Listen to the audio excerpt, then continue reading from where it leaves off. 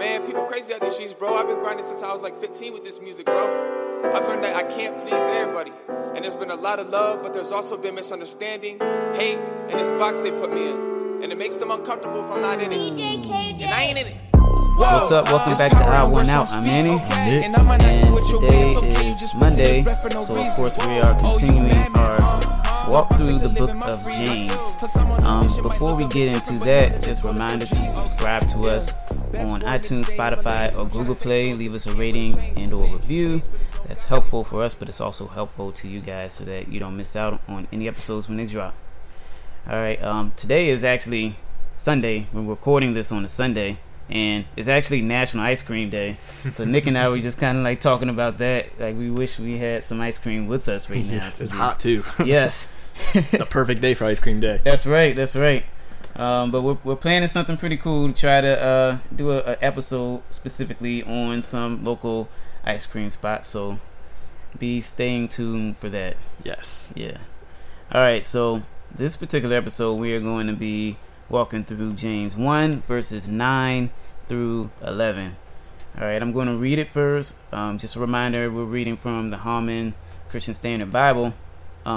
And then we're going to go line by line, and then at the end, answer a few questions.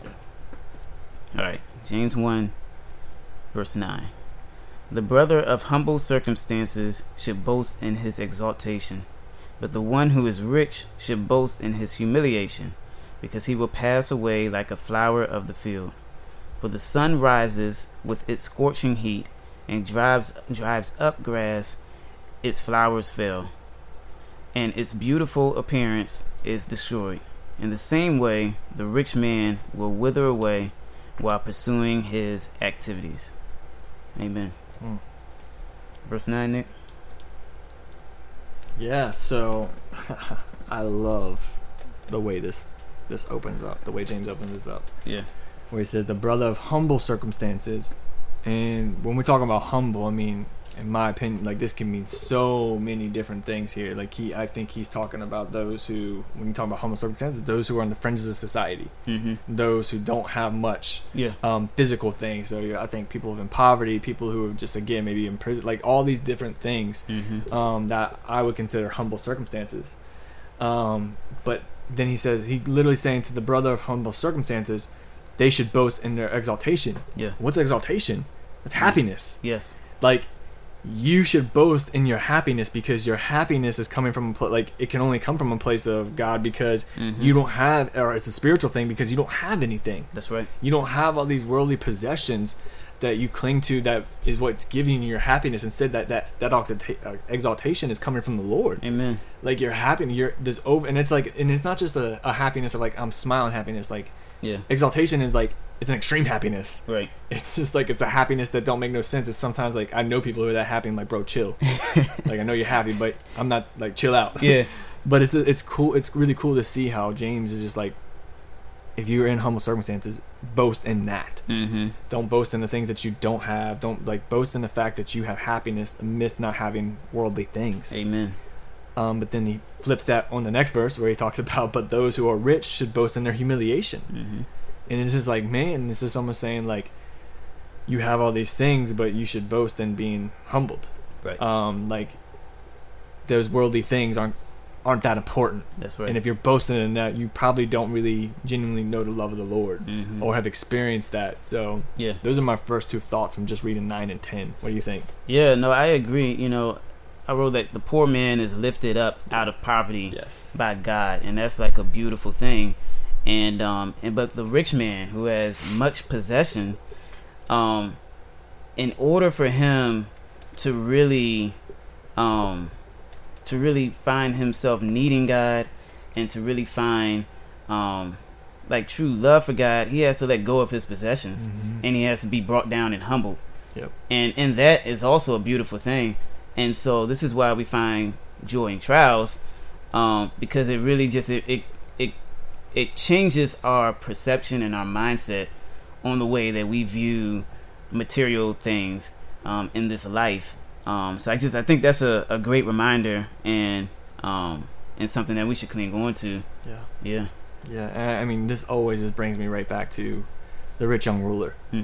like he's got all this wealth, he's got all these things, and he's telling Jesus he did all these things. And Jesus is like, cool, leave it all behind. Right. Sell all of your possessions. Right.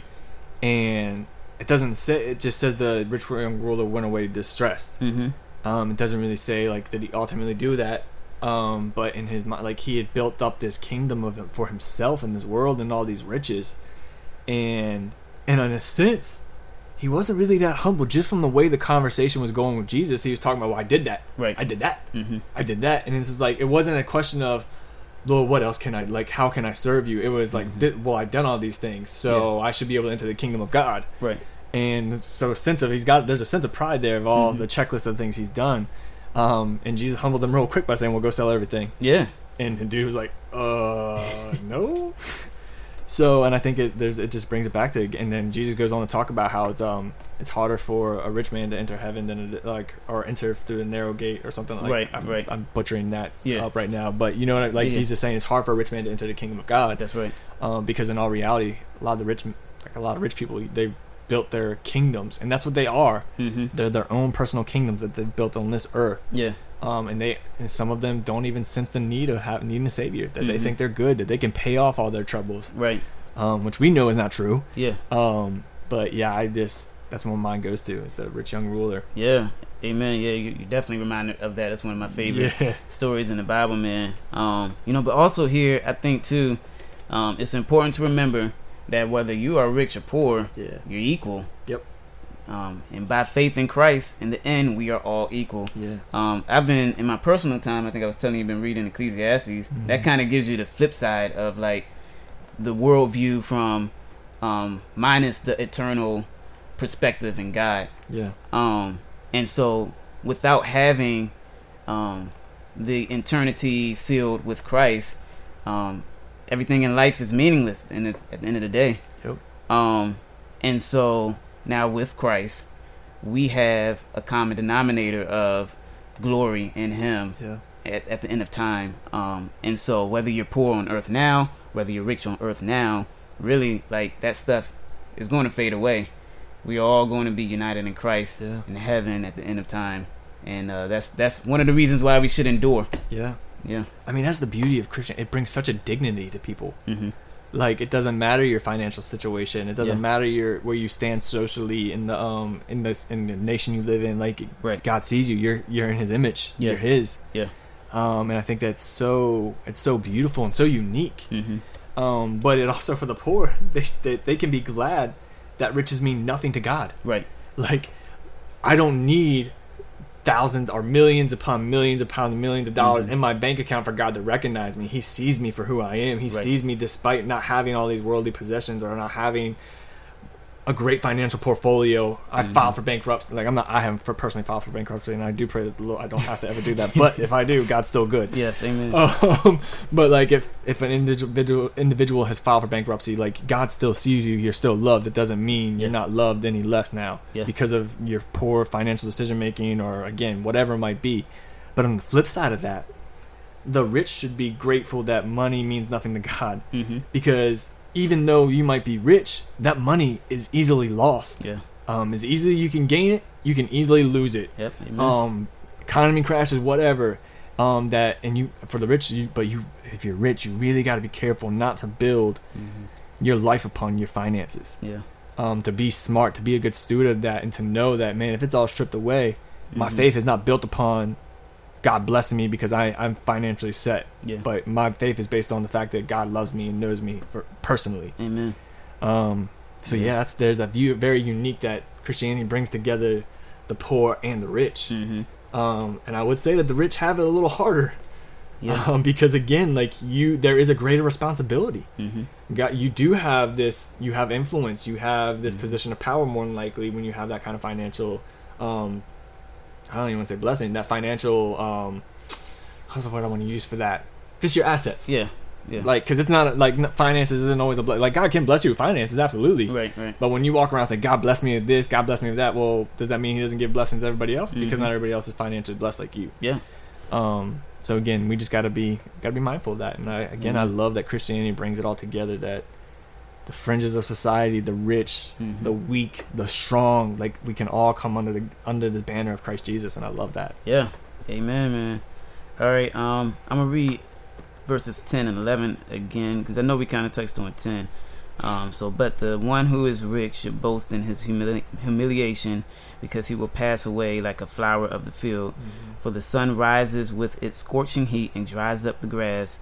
Its flowers falls off, and its beautiful appearance is destroyed. In the same way, the rich man will wither away while pursuing his activities. What do we see here? Don't pursue the things of this world. Yeah. Like, that's really, like, when you see that, it's just God saying it's all for nothing. Like, you're gonna wither away. Yep. You can gain. And I mean, how often do you hear stories of people who do have, that they're really well off financially, but yet there's this emptiness to them? I mean, I can't tell you the countless testimonies I've heard, like, you know, they've gained all this, but yet there's just this gaping hole that they feel something's off. I actually listened to a podcast recently of a dude who left the homosexual lifestyle. But what he said had nothing to do with that. But he said basically, like, he was a really well-known person in Hollywood.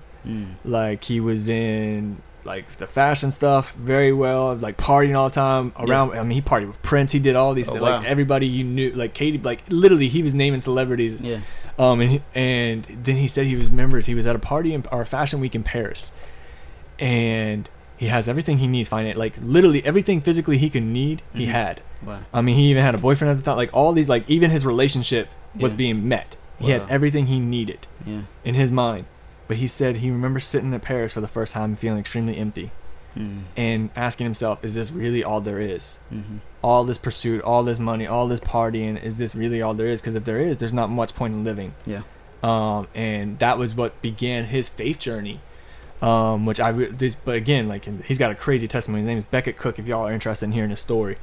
But again, it just, like, to hear him say he had all these things, he was in all the known celebrity groups, like, people knew who he was, yet he was empty. Yeah. Because he didn't have that beautiful personal relationship with Christ Jesus, and that's what was really holding him back. And he realized, like, he even shares how he realized all that stuff that he was pursuing was all going to fade away. It was meaningless. Yeah. So so again, like, I think for us to be mindful of that is just to make sure that we're pursuing kingdom-minded things, not our God's kingdom things, not our personal kingdoms that we're trying to build. Amen. Because our kingdoms will crash and burn. Amen. Amen. By our doing, and sometimes by God's doing. Yeah. You know, I love what it's saying here, because it's like, you know, not only, like, will the riches of this world fade away, but the rich man will fade away. And so it's important not to be a hoarder on this earth and just storing up all these earthly possessions and clinging on to them. You gotta be open-handed with this, man, and really just be reminded that your hope is found in Christ. And just cling to Him. Because, you know, as we keep just pointing to, man, like, there is hope in Christ, man. And at the end of time, you know, we are all going to be in heaven with God, and enjoy the riches and beauty up there. Man, and that this has been one of those things that, like, I've been unpacking. I've been unpacking with a group of guys too. Is just that day, the end of age, like the end of time, like, if it's my end of my personal time, or literally, like, Jesus has finally come back. Because again, one day we're all gonna face Him one way or the other. Yes. And I just, the thought of ever hearing the words, "Away from me, I never knew you." They penetrate me, and it makes me so uneasy.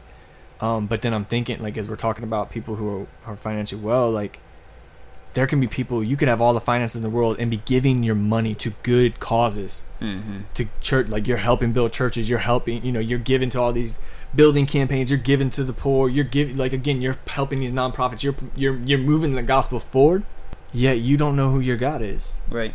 And, like, you just so happen to be generous and giving. There's a very real possibility that you hear, "Away from me, I never knew you." Yes, you did all these things in my name, but I don't know you. And it's just like, man, just be mindful of that. Like, that's right. Literally what I'm sitting, like, as you were talking, I'm like, man, I don't want to hear those words. I don't want to hear those words. I want to make sure everything I'm doing is, like, first and foremost is an overflow of my relationship with Christ.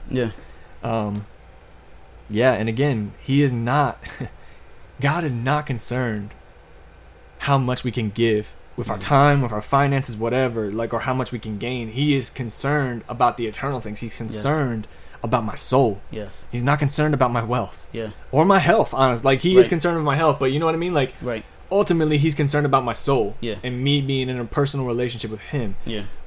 So like, that's what his concerns are. Mm-hmm. His concerns are, man, I'm gonna be broke this next year. Like, no, like, he's concerned about my soul. Yeah. And I can lose everything in this world, Mm-hmm.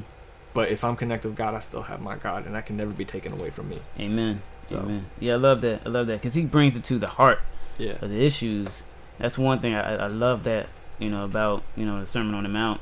Yes. He brings it to the heart of everything. Yeah. But that away from me, I never knew you. That crushes me, and something I always like keep in the back of my mind. And like like you kind of mentioned, like, and it's not that these people, they don't know of God. Like, they know of God. Yeah.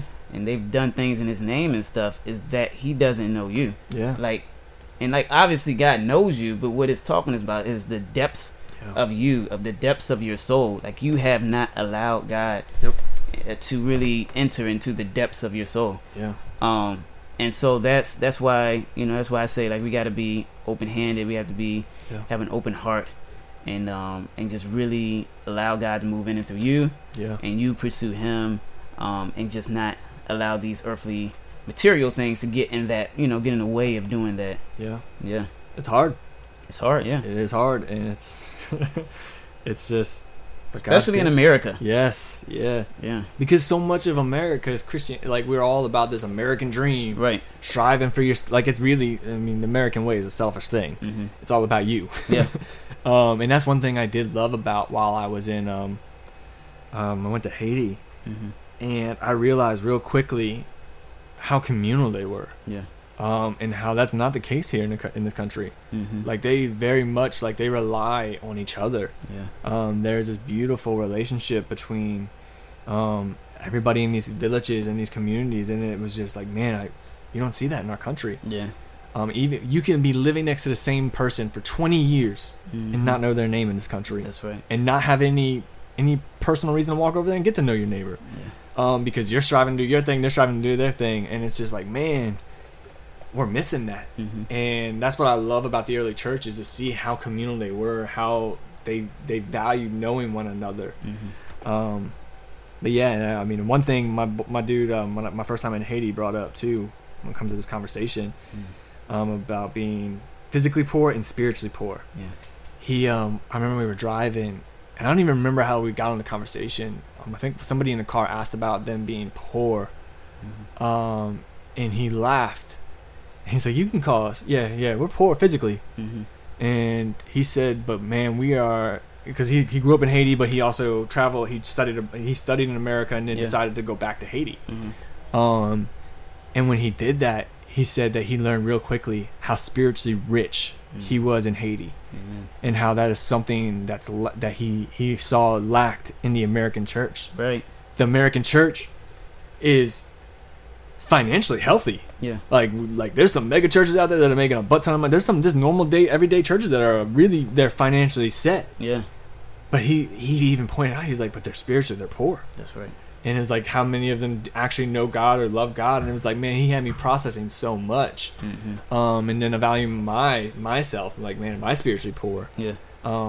So yeah, it was just a really interesting take on that. And Amen. yeah, and Amen. Haiti is a poor country, Yeah. physically poor country. Yeah. But spiritually, they ain't. Healthy. Yeah. The Christians Rich. that are there are not spiritually unhealthy. Yeah. Are not spiritually poor. Right. So yeah, it was good. Yeah. All right, so we have a couple of questions, and then we'll close. So the first one, do you think wealth should be a pursuit of man in this life? No, I don't. Mm. I mean, I think it should not be our number one pursuit. Mm-hmm. If that's our number one pursuit, we're doing things for the wrong reason. We're gonna compromise in areas. Then you're going to do whatever you can to make sure you're wealthy. Yeah. And again, I feel like when something like that is your number one priority, like I just said it, but you compromise in so many areas to make sure you get that. You hurt people along the way, unintentionally or intentionally. Yeah. I believe my number one pursuit, our number one pursuit should be that relationship with Christ. And then everything else flows from that. Amen. Now, I'm not saying you don't need to make money. You know, like that's like this is the society we live in. We have to make money, right, to survive, like to live, to support our families. But you have to be smart within that. Yeah. You can't just, if that's your number one pursuit in life, you're going to be really sad at the end of it all. Yeah. But if your number one pursuit in life is that of Christ Jesus and your relationship with Him, you will be richly satisfied at the end. That's right. So that's right. Yeah, because wealth, money will not fill us. No. Only Jesus can fill us, and so we have to hunger and thirst for Him. Yep. And that should be our main pursuit. Like, there's nothing wrong with making money and stuff. But when that becomes your God, then you're making that an idol, and you're in sin. Yeah. And Jesus talked about money quite a bit. Yes, He did. And He talked about how you cannot serve two masters. Yes. So, and that's the thing, is like, even He never said money's not bad. But you know who is bad? Us. That's right. We can take all these good things and make them evil. So steward it well. Yes. Yep. Steward it well. Yep. But yeah. It's. I think it's tough for those who are wealthy. Yeah.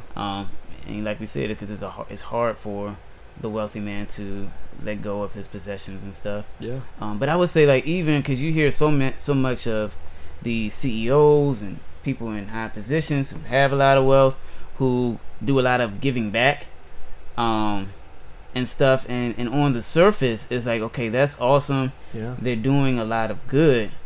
But like, when you kind of peel back the layers on that, like, are they doing it so that they can have a healthy bottom line? Yeah. Like, what is the heart behind that? Again, the heart behind them doing this, because ultimately our goal as Christians to love God and to love others. Yeah. And so if we're doing this for self-gain, then really, what are we doing? Yeah. It's meaningless.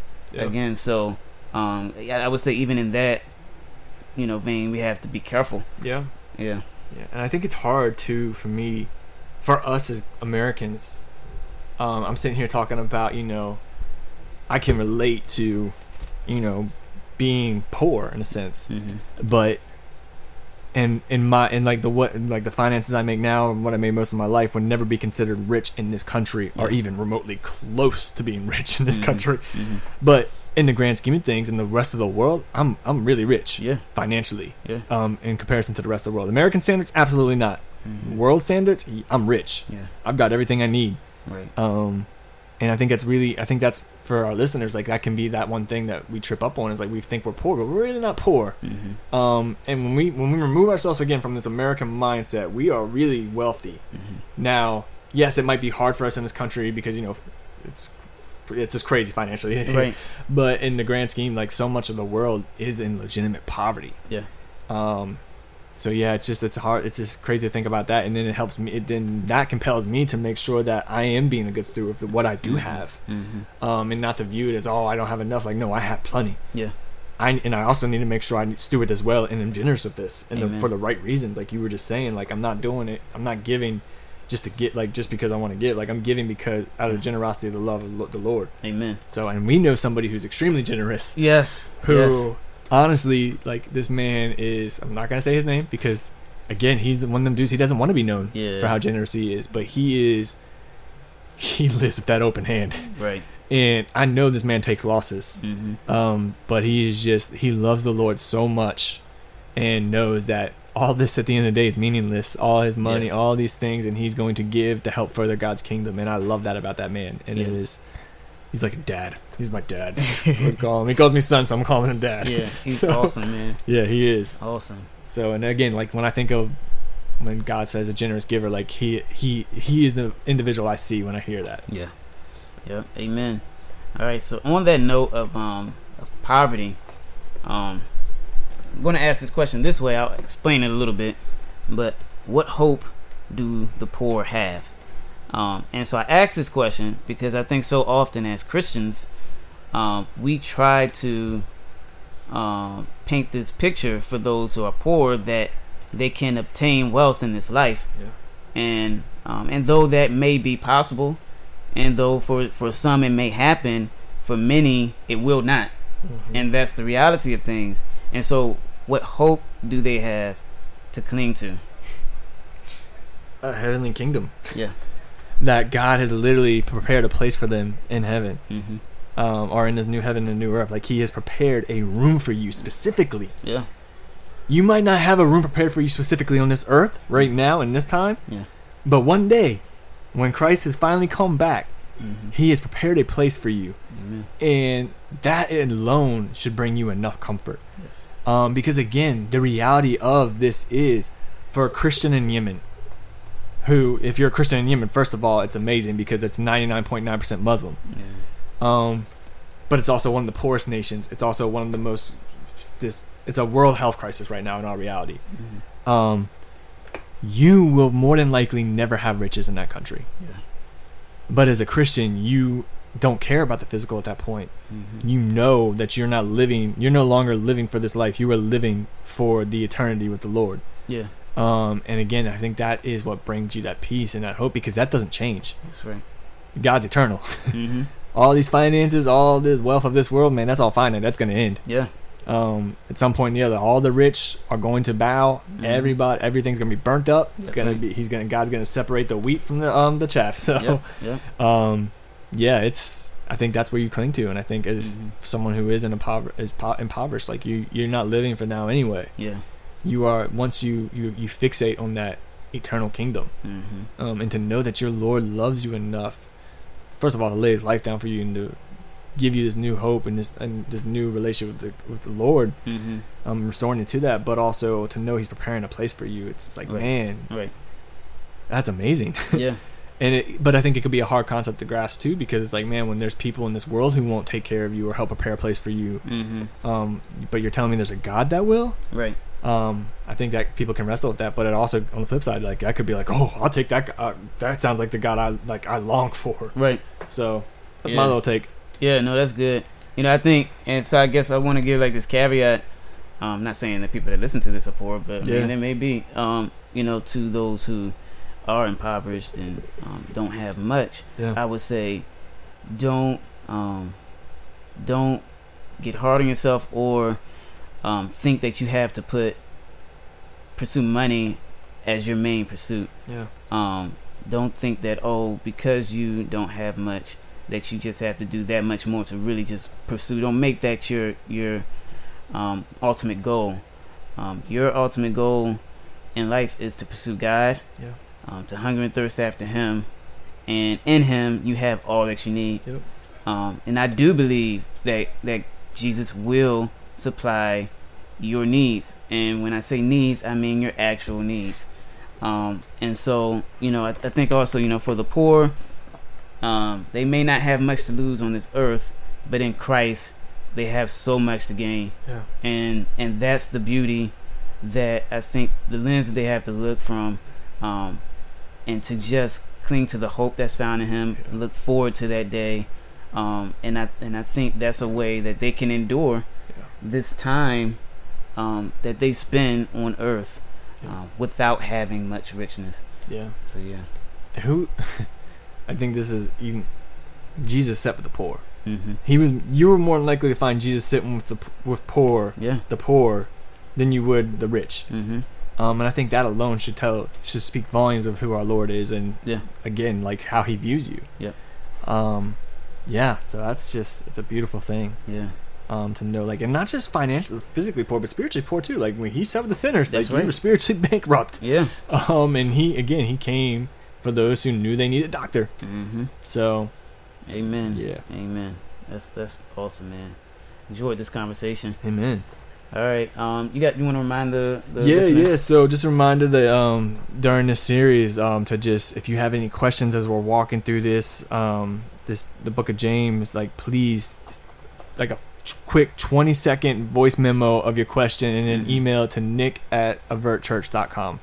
We would love, we're really planning on trying to do this, the last episode of this the series Mhm. on James by answering you guys' questions. We would love to, and again, we encourage voice memos because then we can plug you into the podcast as well. So right. yeah, Awesome. All right, guys. Just a reminder to subscribe to us on iTunes, Spotify, or Google Play. Leave a rating and or review. And we appreciate those who have done that and those who will be doing that. amen. All right. We'll talk to you guys on Wednesday. See you. Peace.